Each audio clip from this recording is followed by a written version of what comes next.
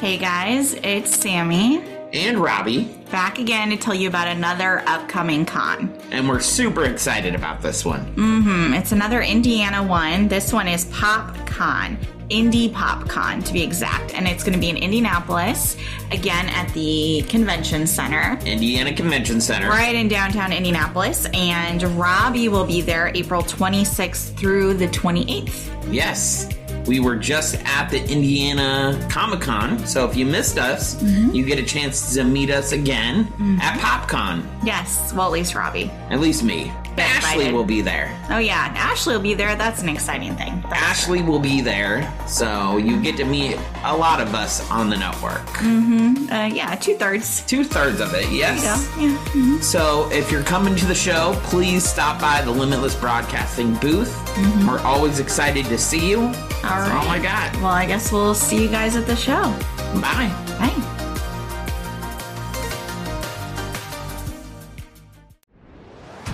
You're listening to the Limitless Broadcasting Network.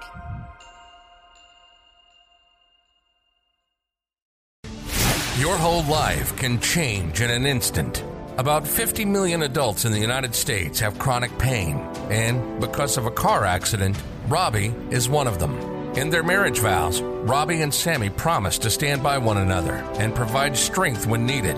And lately, they've been facing some of their biggest challenges. Join them as they share the ups and downs of living with chronic pain.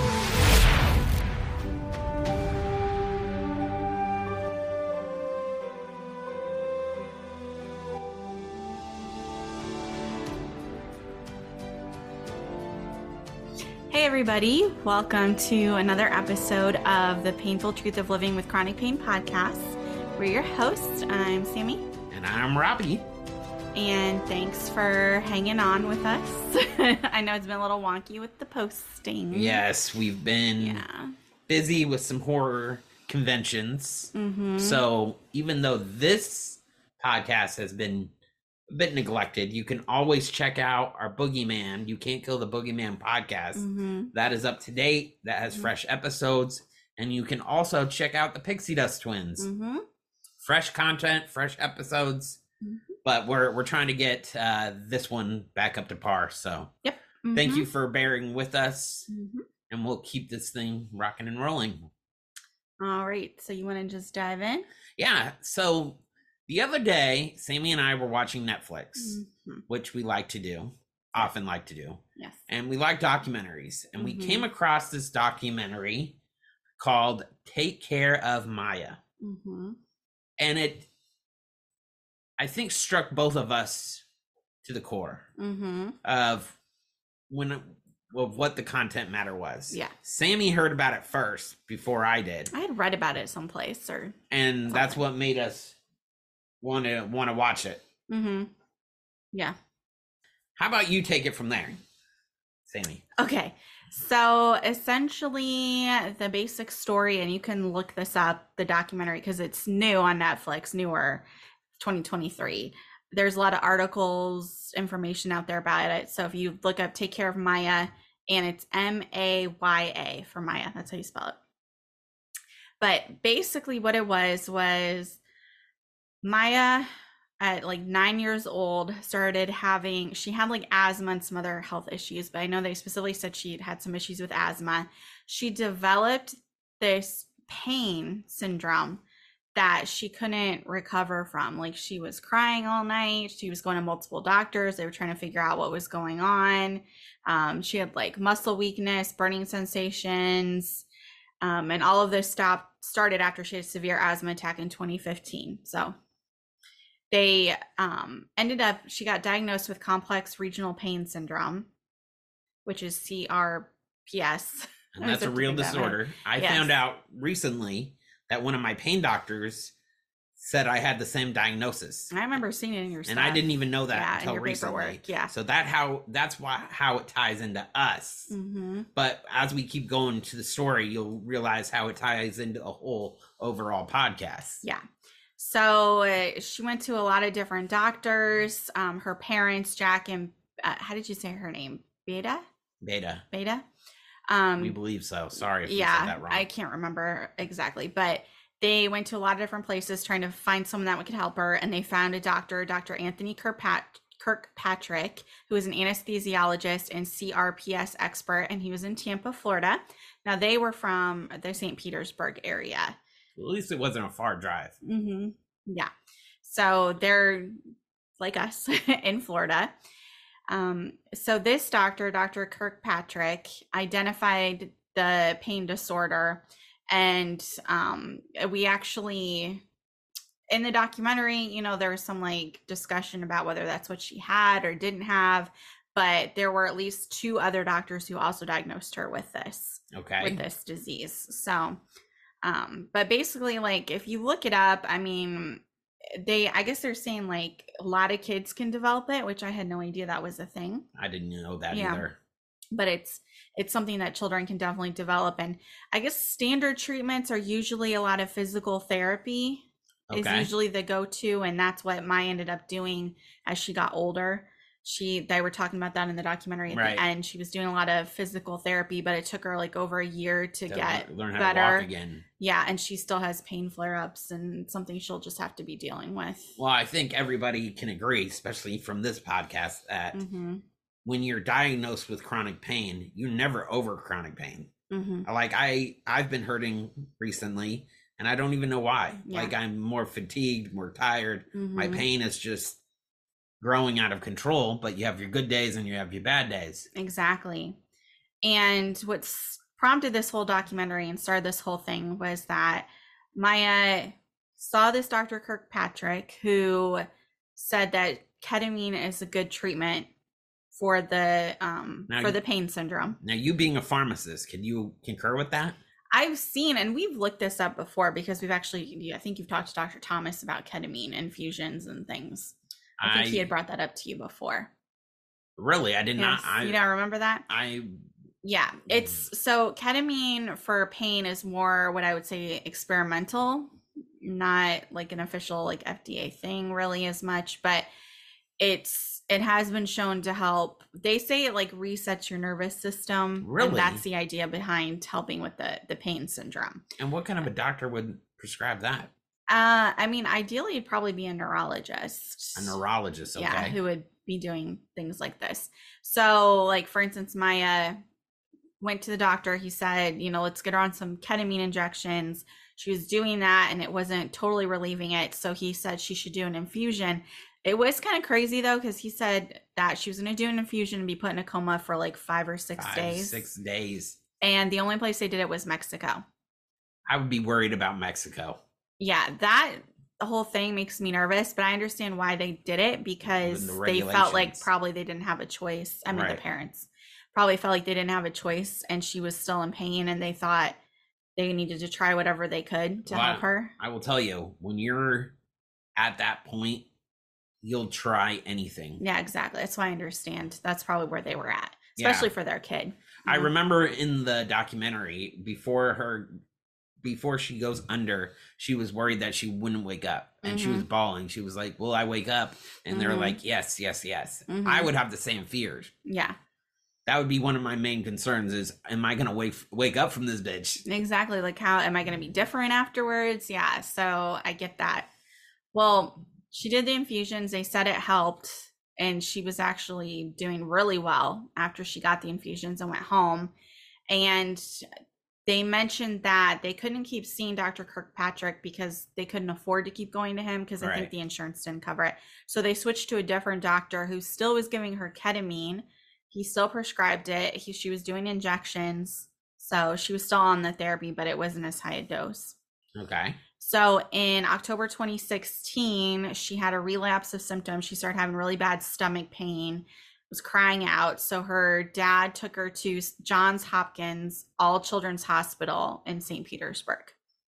Mistake number 1. And that's where all of this was going downhill. So her mom was telling everybody at the hospital, like, she needs ketamine, she needs this dose. Now, keep in mind, her mom was also an infusion nurse, so she was a little bit more versed in the medical field. But also, I feel like when you have somebody that has issues, you probably just get to know stuff anyway. because you become kind of an expert on what's going on with them and reading about it and educating yourself. Don't you pretty much know everything I'm on and everything I'm taking? Yeah, but I mean, it's easier for me because, pharmacist. But yes, I just mean in general, even if she hadn't been a nurse, she probably would have known a lot of things. But she was going in there and she was, we said Polish, right? Yeah. So they didn't like her demeanor. They said she was being aggressive when she came to the hospital and was telling them what to do.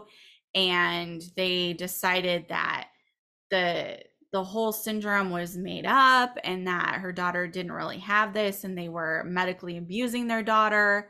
So the hospital called in Dr. Sally Smith, who's a physician with over 30 years of child abuse pediatrics experience, and was also a medical director of the child protection team for Pinellas County at the time. Okay. So she didn't work for the county. She worked with a child services company called Suncoast Center Inc. And that's Pinellas County had basically outsourced its child services to this company, Suncoast Center Inc. Okay. And that's who she actually worked for. Now I'm getting all of this information from Insider.com and USA Today because they had some articles on it. So these are things they talk about in the documentary too, but I couldn't remember all of this stuff. But all this is coming from a source. Yeah. A cited source. Yeah. An incredible and not just source. I didn't just Google random stuff. So right. Yeah. So Dr. Sally Smith, what they're saying in the documentary was she went in, didn't really introduce herself, didn't explain why she was there, asked I think it was the dad and the daughter some questions, and then she was the one who ultimately was like, oh, they're abusing her. Don't pass go, don't collect $200. You're abusing her. From that point, the parents were told they couldn't see her anymore. The mom, every time she called her daughter at the hospital, had to have supervised phone calls with her. And she was not allowed to go to the hospital and see her. They eventually relented and let the dad go in because I guess they perceived mom as more of a threat than dad. Yeah. So he was able to finally go and see her. But they would not let her mom come and see her at all. And they kept her in the hospital for 87 days. It's crazy. Where she didn't get moved to a different hospital. She wasn't getting any other treatment. They were the only ones treating her. And Maya still says to this day that, if she wasn't getting better, she didn't think they were really helping her, but that the nurses and the staff would talk about her and say, oh, she's sitting cross-legged on the bed. She moves around by herself. So this is made up. She's only in pain if her mom is around. So she doesn't really have these issues. First of all, a person that experiences chronic pain, you can't tell somebody if they're in pain or not pain. Mm-hmm. People with chronic pain have good days and they have bad days and they have worse days. Mm-hmm. Sometimes you can move around better than other days. Mm-hmm. I feel like nurses should be appraised to that, especially working in the hospital. Mm-hmm. And if you guys agree with me, let me know. Yeah, I agree. Pain is subjective, not objective. So you can't base it off of what you're seeing for little snippets of time. That's not fair. And if she's saying she's in pain and she still is adamant about that to this day, then that's not a thing you should do, especially to a child, a 9-year-old little girl. Yeah. Who's trapped in the hospital. They wouldn't tell her what was going on. They just said she couldn't see her parents. They basically kidnapped her.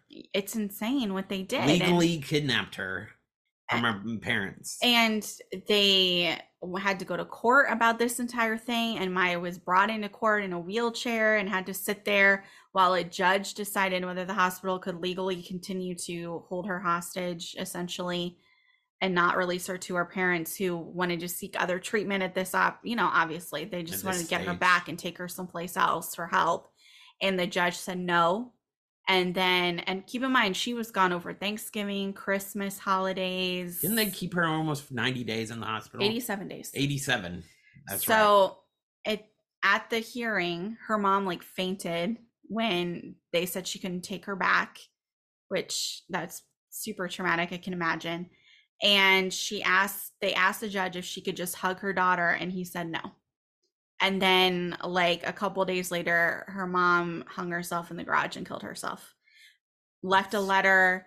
Crazy. Yes. Now, I think a lot of things went into play with this. Obviously, this whole hospital situation. Now, Dr. Kirkpatrick, she was in touch with, and I do think he made the situation worse. The doctor? Yes, because if you remember, he was telling her like, "Oh, your daughter's going to die in there because she's not getting the right treatment." So I mean, like she's already going to be on like 100, and then you're just escalating the situation and not being helpful, I think. Right. So that's going to make her spiral probably even more. Right. But at the end of the day, like I, read some like Reddit threads and stuff on this because I was curious what everyone thought and if there are any more articles and stuff out there. But I mean, some people brought up a good point that her mom probably killed herself because she felt like they were blaming her. They were going to bring her like charges against her for this. Yeah.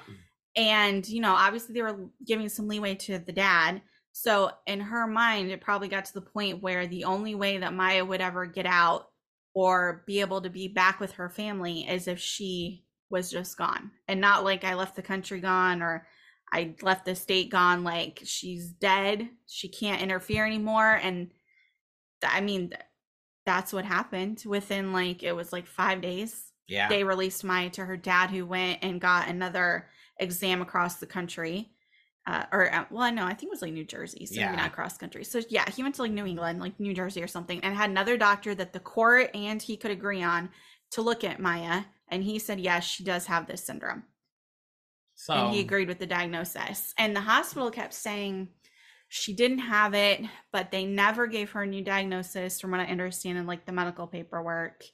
They were treating her for it, giving her pain medicine. They gave her like Tramadol or something for it, which Tramadol sucks.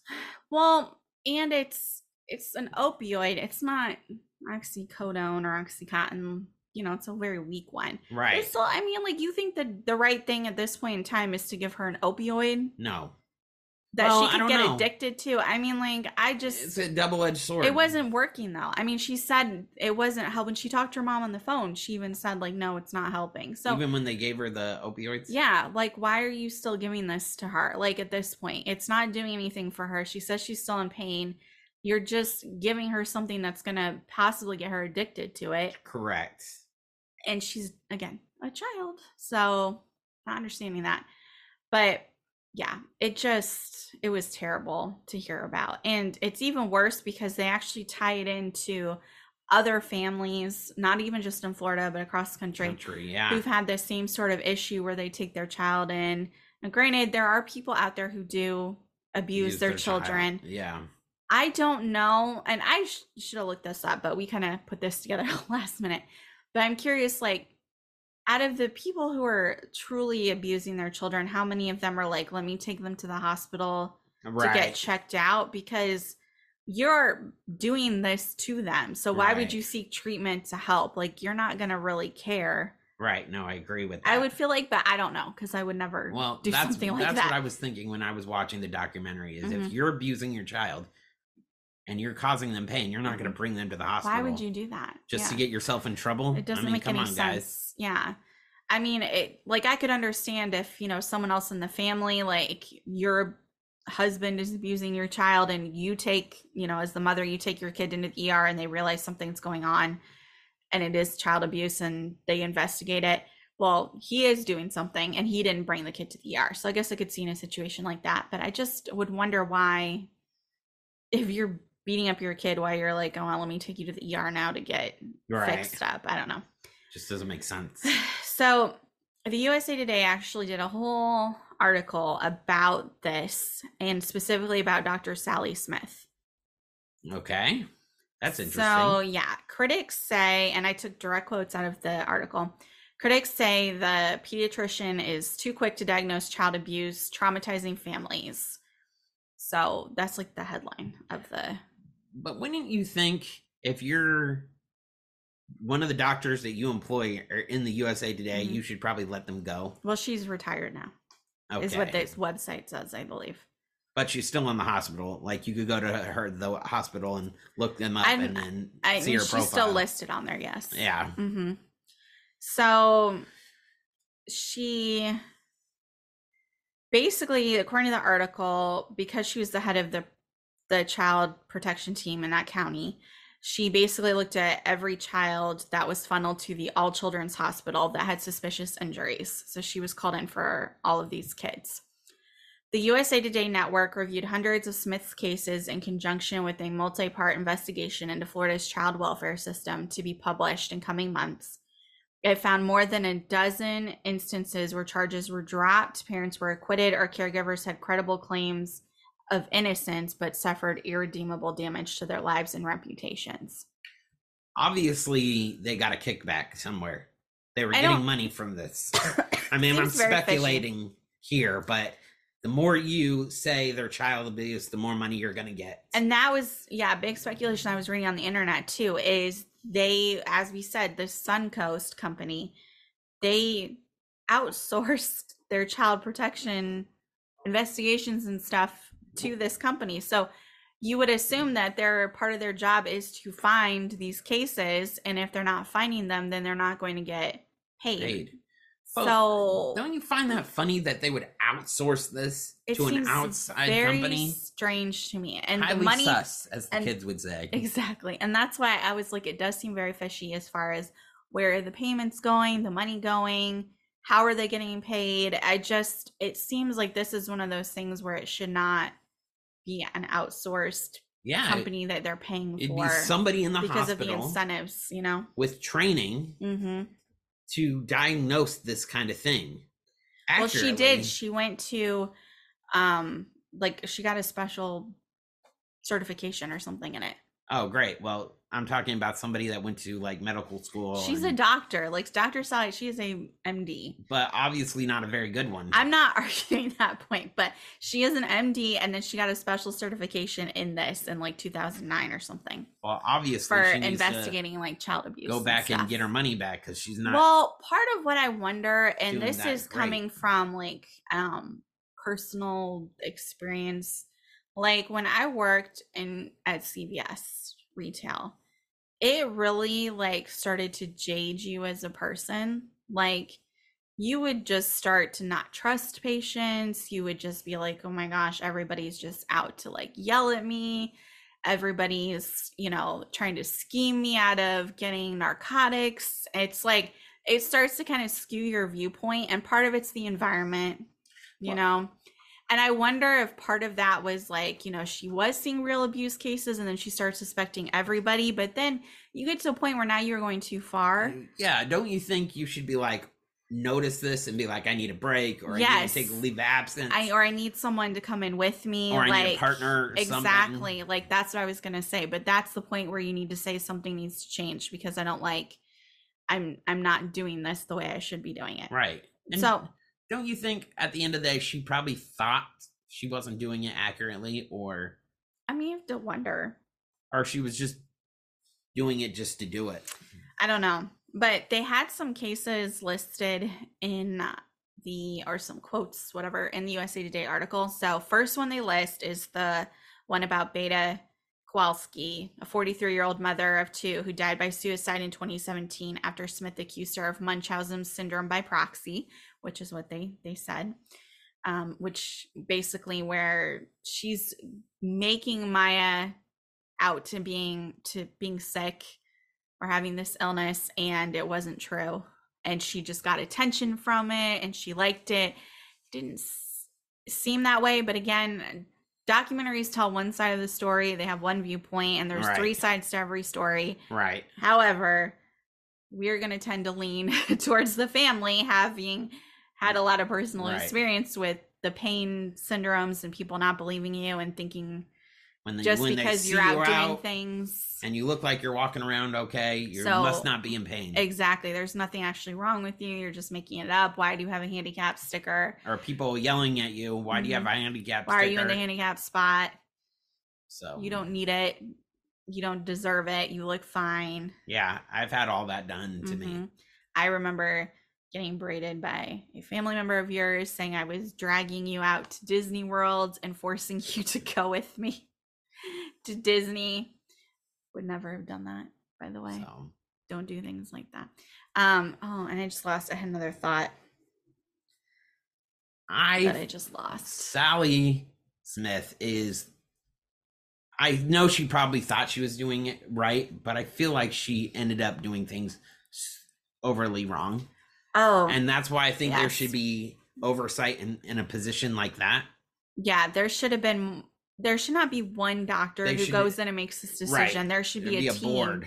Of doctors, at least 2-3 doctors who go in and look. Now, granted, when you're at the hospital, which is where these patients were, there are other doctors constantly coming in to treat the patient, because she's literally only there to say like, oh, you're abusing your child based on these injuries. Like, that is her entire purpose. So when she shows up and doesn't introduce herself or explain what she's doing, that is what she's doing. And I saw somewhere in there, they actually reference like the fact that like it's basically like you're talking to the police and you don't know you're talking to the police. Right. And you should know what she's in there to do. Right. And because not everyone's gonna have the perfect answer or the right answer, and especially if like you're new parents or you're upset because your child is in the hospital and you're flustered and she's asking you questions, and you know what I mean? Like, I don't think it's always fair, because you never know how people are going to react in stressful situations, and they may not respond the way they would have or explain themselves very well. Right. Because they're stressed out about whatever is going on. Right. And I remember what I was going to say. So, and I don't remember the name of it, but there's a show and like a documentary. Joey King was in it about a true Munchausen syndrome by proxy, where the mom was keeping the daughter hostage and told her she had to live in a wheelchair and like tube fed her and all this stuff. And there's literally nothing wrong with her. And I can't remember the name of it right now. Jesus. Did we watch that? Yeah. Well, I think we watched it together. I know I watched the whole thing. I think we tried to, but the girl, I didn't like her voice. Her voice is very high pitched, but that's how the actual. And I couldn't get into it. But that's how she was. Like, Joey King did a like super amazing impression of her. Like, she really dialed into that character. I know exactly what you're talking about. Yeah, and she killed her mother at the end. Right. Yeah, because I get it, Whatever happened to her? Well, she went to jail, but I think she's out or got out, or maybe she's still in jail. I don't remember. It's a long time ago we watched it. Wow. I would think at that point in time, you should be like, you know what? Kind of understand where you're coming from. Yeah. But anyway, that's a true Munchausen syndrome by proxy situation. And that's bad. So don't do that. No, don't do that. In this case, I don't think that they were doing that to this poor little girl, Maya. I don't think that's what they were doing to her, especially since she's now 17 and in the documentary and so emotional and so upset, and basically said she doesn't want to ever go to hospitals or see doctors because of the trauma she experienced from this entire situation. She doesn't want to get kidnapped again. Mm-hmm. And I saw people online, they're just like, oh, she's moving fine in the documentary. Look at her. She can put her hands above her head, and she looked fine in some of those videos from the hospital. Again, pain can fluctuate. Right. I would not call her a liar based on the way you think she is or is not moving, because someone else in that said they have the same syndrome. And I guess the way she was like sitting at one point in the documentary, like somehow she was sitting, they were like, oh, I do that. And I have like the same issues as she does. And furthermore, if you look at Maya, like the people who were like, oh, she looks fine as a 17-year-old, she's very skinny. She almost looks malnourished. And I'm sure her dad is feeding her, because to be fair, her brother's kind of skinny too, but she is like scrawny looking. And when they didn't have a whole lot of makeup on her, you could see like the darkness under her eyes, and she does not look out. She does not look like she's a 17-year-old who's doing well. She looks like she's a person dealing with pain. Yeah. So I believe it. And that's let me share some of these other examples too. So we know all about this one with the Kowalskis because we just watched the whole documentary. So from the USA Today article, John Stewart, who's a Marine Corps veteran, spent 300 days in jail on Smith's allegation that he killed his girlfriend's son by throwing him repeatedly against a soft surface. Prosecutors dropped the charges after a neuropathologist contradicted Smith's findings. Well, good for him. But can you imagine what an accusation? Oh my God. Wasn't there, in the documentary, they said one guy spent 15 years in prison? Yeah, and there was... from her allegations. Yeah, there was definitely someone in there, who said that. It's insane. There's another one. Tara Brown underwent 3 grueling rounds of in vitro fertilization to conceive twins with her physician husband. She was accused of inflicting countless fractures on her 6-week-old infants, but the charges were expunged after another doctor diagnosed them with a rare bone disorder. So she's like facing these kids who are having obviously lots of problems with the fractures and everything, and probably in a lot of pain.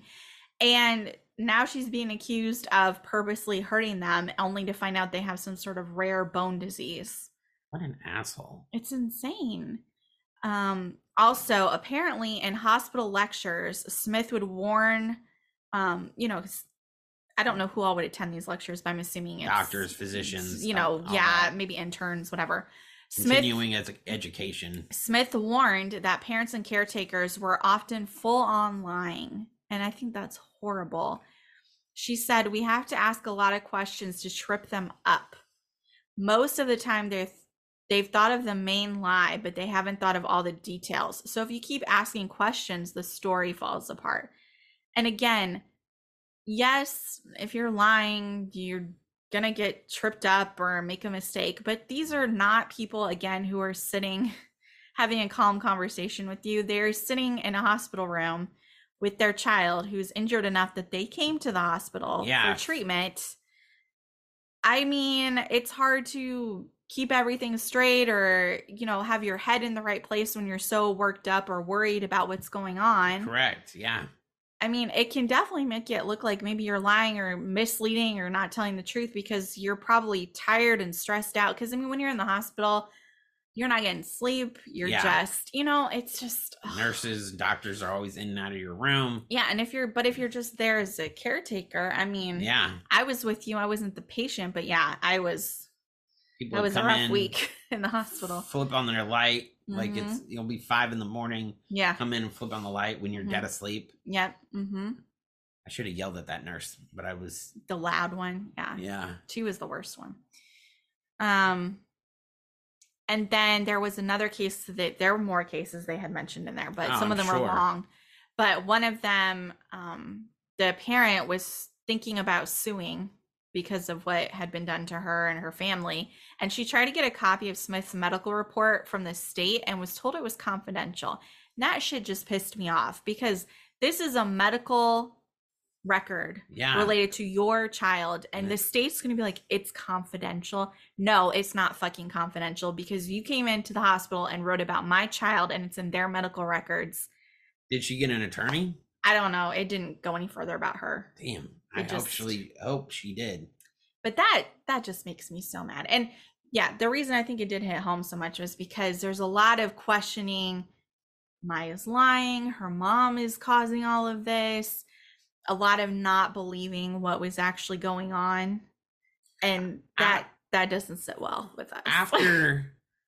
After the doctors and the nurses found out that her mother died, they were like, yes, we did the right thing by protecting this child. They had text messages. Yeah, they had text messages. They were gloating about it. And that's what made me sick to my stomach. That's why I wanted to talk about this on the podcast. Yes. Is because it's terrible.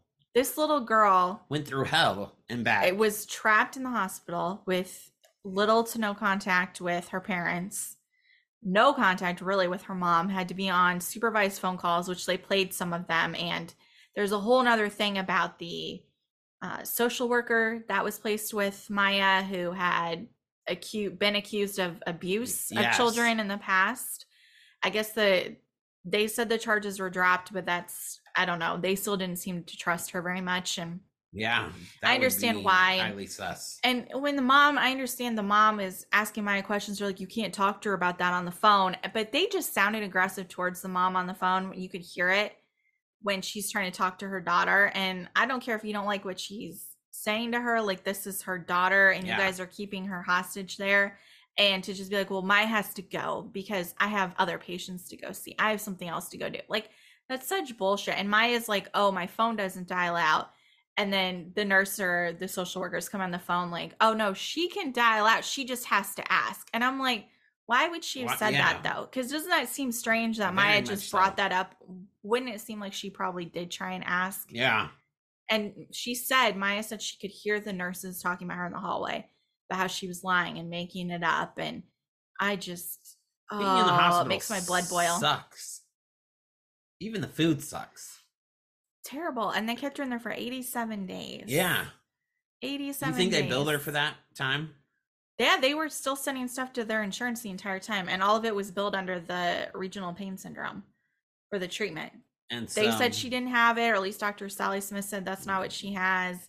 But nobody treated her for anything else. They didn't diagnose her, from what I understand in the medical records, with anything else. So that would have been another question of mine. So if I don't have this diagnosis, what did she have?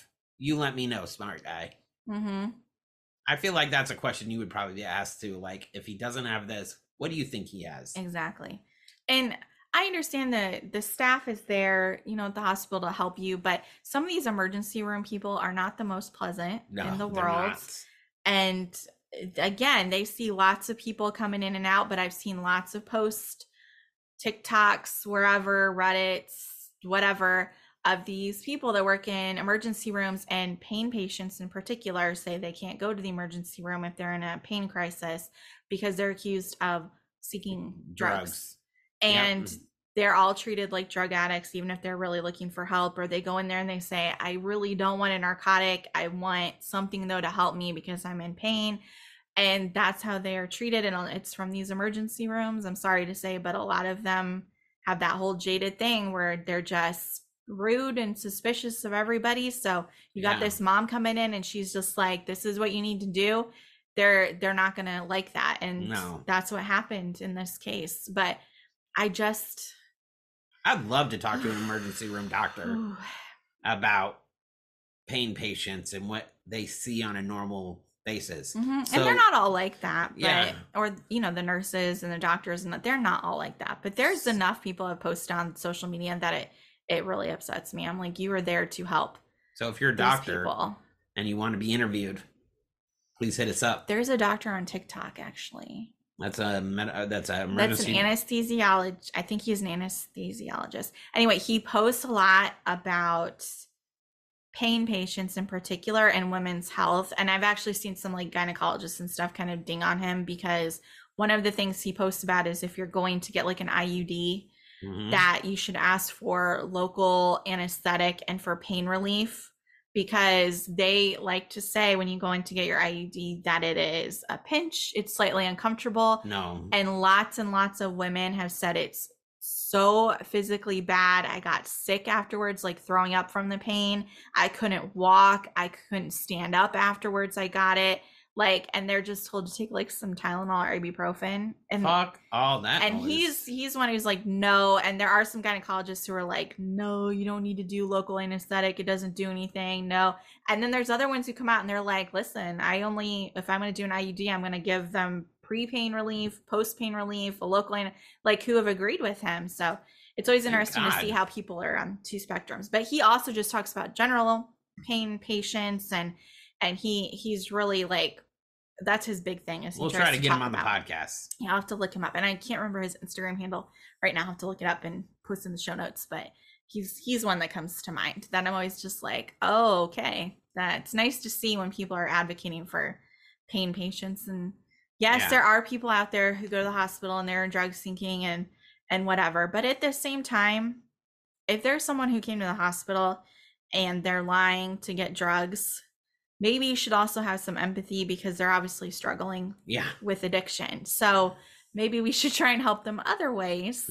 Rather than just being like, oh, they're druggies, whatever, they need some help. Blah, blah, blah. They need some help, It's a tricky situation. But I can tell you, working CVS, it started to make you suspicious of everybody. And there were people who come in we watched lots of documentaries on fake prescriptions and these pill mills. We just watched another one, American Pain. That's a good one if you want to check that out.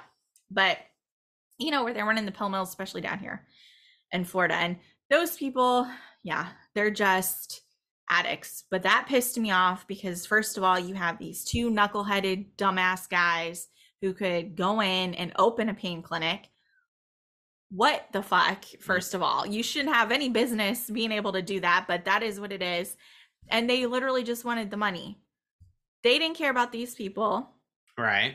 These doctors clearly didn't care about these people. I'm sorry. They just wanted the money too. And that's some bullshit too. But That's what these people are in it for. We're money. They literally would be like, oh yeah, if someone would slip us to 50, they got bumped to the front of the line. And I'm just like, that's horrible. And they would just go in, they did fake MRIs behind a strip club. Yeah. You should watch it. It's American Pain on Max. There's people out there who do shit like this to get these people addicted. And then these people go to the hospital looking for more pain relief or pills because they're addicted. Like, hello, they need some help. Okay. Right. And then you got real people like Maya who go to the hospital and who really, really need help and don't get what they need and are accused of lying. And so Maya's family ended up suing the hospital. They're currently suing them. Yes. Oh, I thought it ended. No, it's supposed to go to trial in September if they don't move it, but we know how that goes. So yeah. So they're currently suing them for what happened. So to Maya. they sued on the original lawsuit Dr. Sally Smith and Suncoast, and then the hospital and the social worker. So Dr. Sally Smith and Suncoast have settled already with them. Okay. And they got money from them. And the current one is against the hospital. I think still the social worker because she worked for the hospital. Hopefully they get paid off of that. But the that. hospital is still listed in there. And they have a big team of lawyers from what they saw in the documentary. They got a lot of people working on this for them to try and get some sort of justice. But they're not going to fix it. I mean, no. Her mom's still dead. Yeah. No matter she still has this syndrome. I mean, no matter how much money they get, it won't bring their mothers back. And I feel bad for her brother too. I mean, like, yeah, me too. Everybody is more focused on her. Well, there's his point of view, and I feel bad for the dad as well. How he has to just keep on going, even though his wife, probably best friend, killed herself. Yeah, that's horrific. And he describes in the documentary, and it's so sad, talking about her brother came over and he found her and called out for him, and I just can't imagine. And then the wife's brother came over. The wife's brother. And literally the dad is talking about, like, he's like, I don't know how to tell Maya, but clearly you have to tell her she's not gonna call you anymore. You know, that's so sad. Oh, that made me so sad during that documentary. It just really upset me. This is a really special documentary. I definitely think you guys should watch it. It definitely will infuriate you. It'll make you feel sad. You go through all the array of emotions you can. Yeah. I would love to get them on the podcast. I'm going to try to reach out to them. Yeah. To see if they would be interested in coming on, but I'm not going to hold my breath. I don't know. And the only thing that concerns me is it looked like it was really hard for Maya to do the documentary. So I'm thinking about their dad. Yeah, I think, because Maya, it was so sad that entire time watching her try and talk about her mom and what happened to her. And you can just tell it's still hard for her. Right. Oh, terrible. So anything else you want to say? I don't know. Any other thoughts or feelings about it? I don't like how people, when you're in the pain patient, people judge you. Yeah. And I don't like that. I don't have a solution for it.